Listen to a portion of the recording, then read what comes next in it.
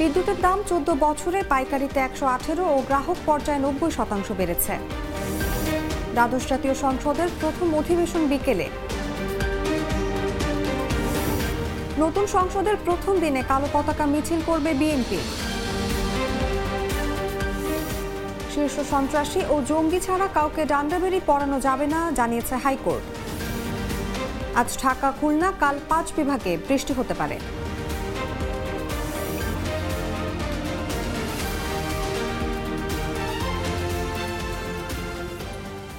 এতক্ষণ শুনছিলেন সংবাদ শিরোনাম। দর্শক, আমন্ত্রণ দুপুর 1টার সংবাদে। সাথে আছি আমি অনুভা বিশ্বাস।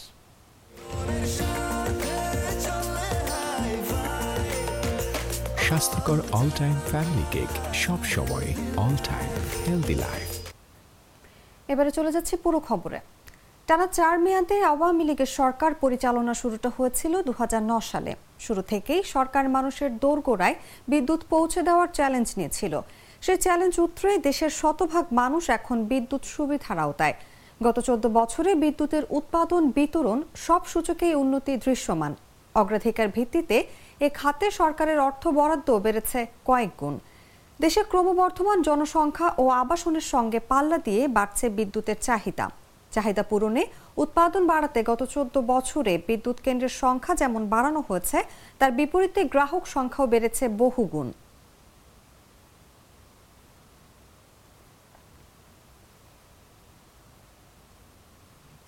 দ্বাদশ জাতীয় সংসদের প্রথম অধিবেশন শুরু হচ্ছে আজ 30 জানুয়ারি। রাষ্ট্রপতি মোহাম্মদ শাহাবুদ্দিন আজ বিকেল 3টায় দ্বাদশ জাতীয় সংসদের প্রথম অধিবেশনে ভাষণ দেবেন। এটি 2024 সালেরও প্রথম অধিবেশন। সংসদীয় রীতির সঙ্গে সামঞ্জস্য রেখে রাষ্ট্রপতি প্রতি বছর সংসদের প্রথম অধিবেশনে ভাষণ দেন। এর আগে রাষ্ট্রপতি সংবিধানের 72-এর 1 অনুচ্ছেদে প্রদত্ত ক্ষমতা বলে 2024 সালের প্রথম সংসদ অধিবেশন আহ্বান করেন। সংসদ সচিবালয় সূত্র জানায়, এরই মধ্যে জাতীয় সংসদের প্রথম অধিবেশনের জন্য সব প্রস্তুতি সম্পন্ন করা হয়েছে।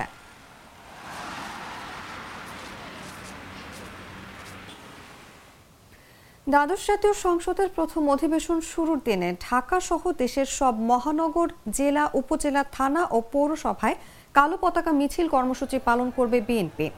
মঙ্গলবার সংসদ বাতিল ও নির্দলীয় তত্ত্বাবধায়ক সরকারের অধীনে জাতীয় নির্বাচন এবং বিএনপি চেয়ারপারসন খালেদা জিয়া সহ সব রাজবন্দীর মুক্তির দাবিতে এ কর্মসূচি পালন করবে দলটি।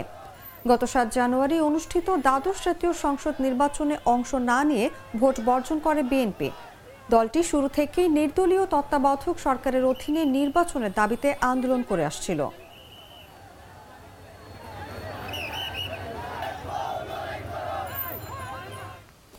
জঙ্গি ও শীর্ষ সন্ত্রাসী ছাড়া কাউকে ডান্ডাবেড়ি না পড়ানোর বিষয়ে স্বরাষ্ট্র মন্ত্রণালয়ের পরিপত্র মেনে চলতে নির্দেশ দিয়েছেন হাইকোর্ট। পটুয়াখালীর মির্জাগঞ্জ উপজেলা ছাত্রদল নেতা নাজমুল মৃধাকে ডান্ডাবেড়ি পরিয়ে বাবার জানাজায় অংশ নেওয়ার ঘটনা সহ সারা দেশের বিভিন্ন এলাকার আসামিদের ডান্ডাবেড়ি না পড়ানো নিয়ে রিটের শুনানি নিয়ে মঙ্গলবার হাইকোর্টের বিচারপতি মোস্তফা জামান ইসলাম ও বিচারপতি মোহাম্মদ আতাবুলের সমন্বয়ে গঠিত বেঞ্চ এ আদেশ দেন। গত 13 জানুয়ারি পটুয়াখালীর মির্জাগঞ্জ উপজেলার পশ্চিম সুবিদখালী গ্রামে প্যারোলে মুক্তি পেয়ে ডান্ডাবেড়ি পড়া অবস্থায় বাবার জানাজায় অংশ নেন ছাত্রদল নেতা নাজমুল মৃধা। জানাজার সময় নাজমুলের হাত কড়া খুলে দেওয়া হলেও খোলা হয়নি পায়ের ডান্ডাবেড়ি।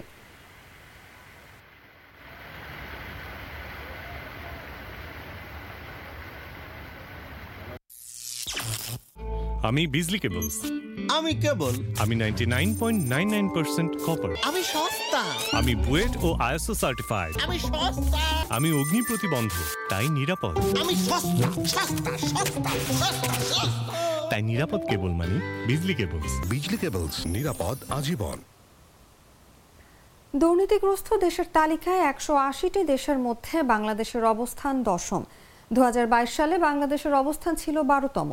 বার্লিন ভিত্তিক আন্তর্জাতিক সংস্থা ট্রান্সপারেন্সি ইন্টারন্যাশনালের দুর্নীতির ধারণা সূচক 2023 শীর্ষক প্রতিবেদনে এমন তথ্য উঠে এসেছে।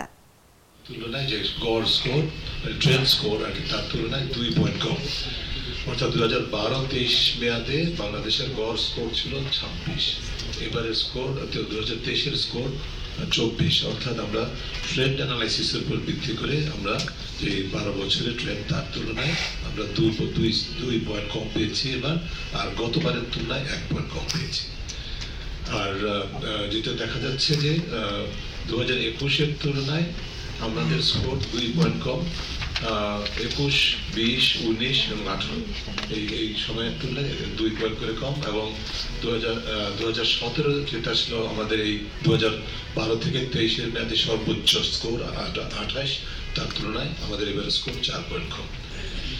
বাংলাদেশের র্যাঙ্কিং যদি আমরা দেখি উপরের দিক থেকে যারা সর্বোচ্চ স্কোর পেয়েছে তাদের থেকে হিসাব করলে বাংলাদেশের স্কোর হচ্ছে 149 অবস্থান। বাংলাদেশের অবস্থান 149তম 180টি দেশের মধ্যে।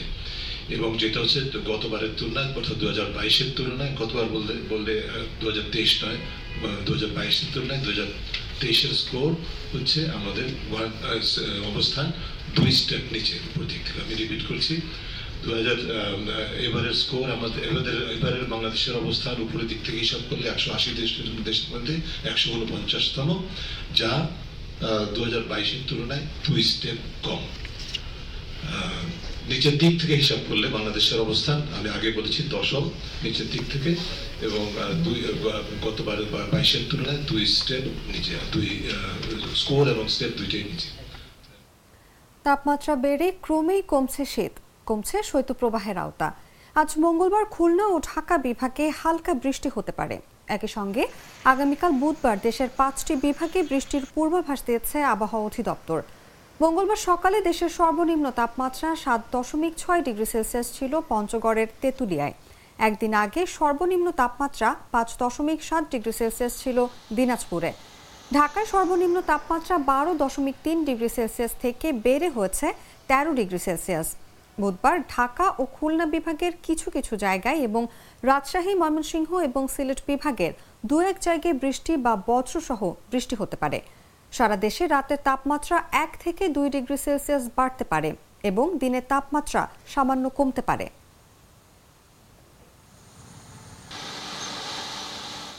বিশ্বের 110টির শহরের মধ্যে আজ বাংলাদেশের রাজধানী ঢাকার বায়ু সবচেয়ে বেশি দূষিত। আর শহরগুলোর মধ্যে সবচেয়ে ভালো বায়ু বিরাজ করছে কানাডার ভ্যানকুভারে।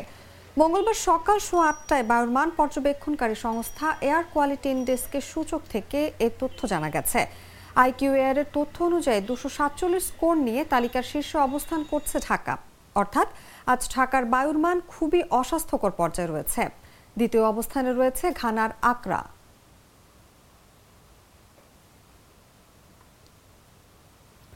চাঁপাইনবাবগঞ্জের শিবগঞ্জে একটি বাগডাস উদ্ধার করেছে জনতা।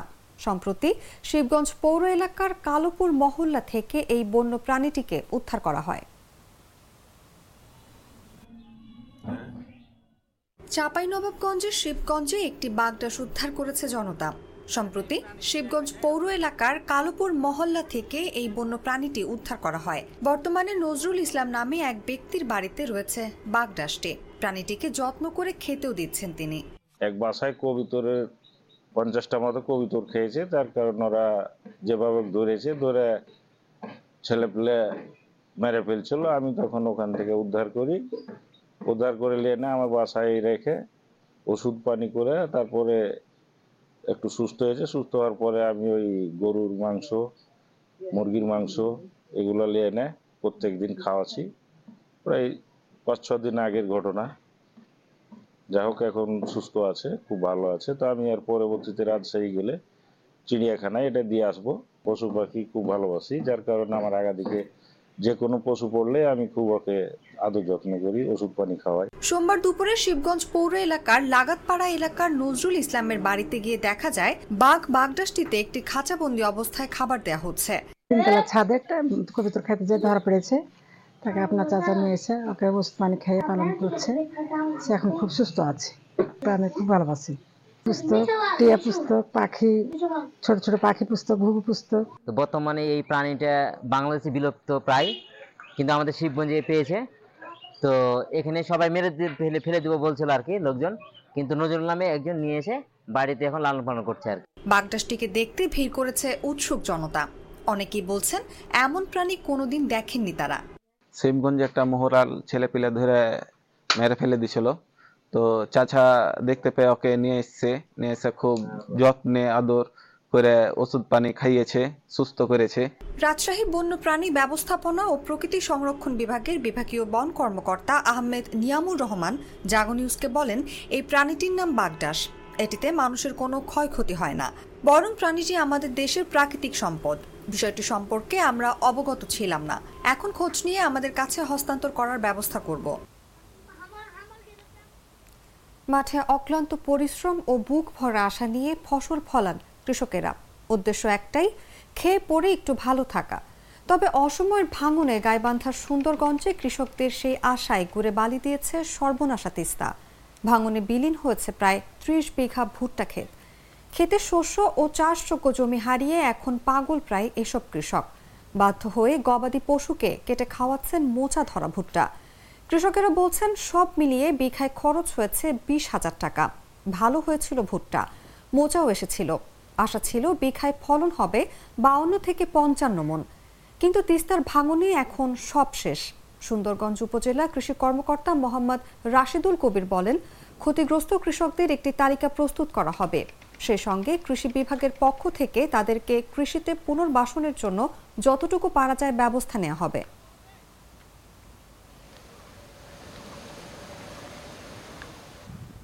জানাবো আন্তর্জাতিক সংবাদ।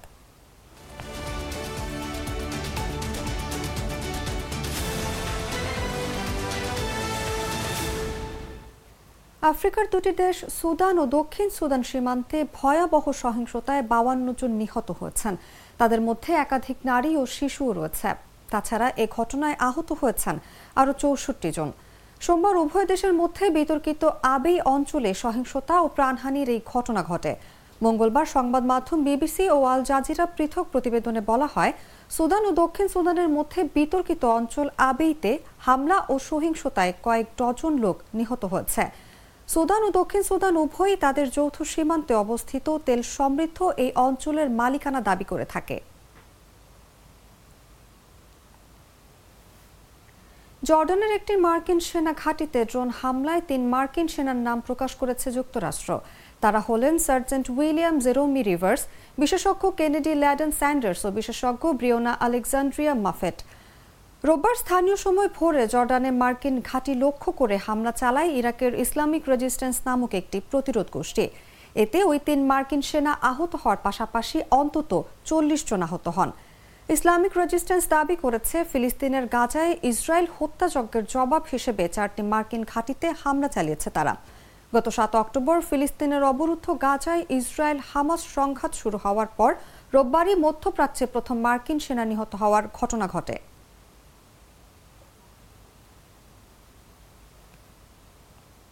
দর্শক, এই ছিল দুপুর ১টা সংবাদে। এতক্ষণ সাথে থাকার জন্য ধন্যবাদ সবাইকে।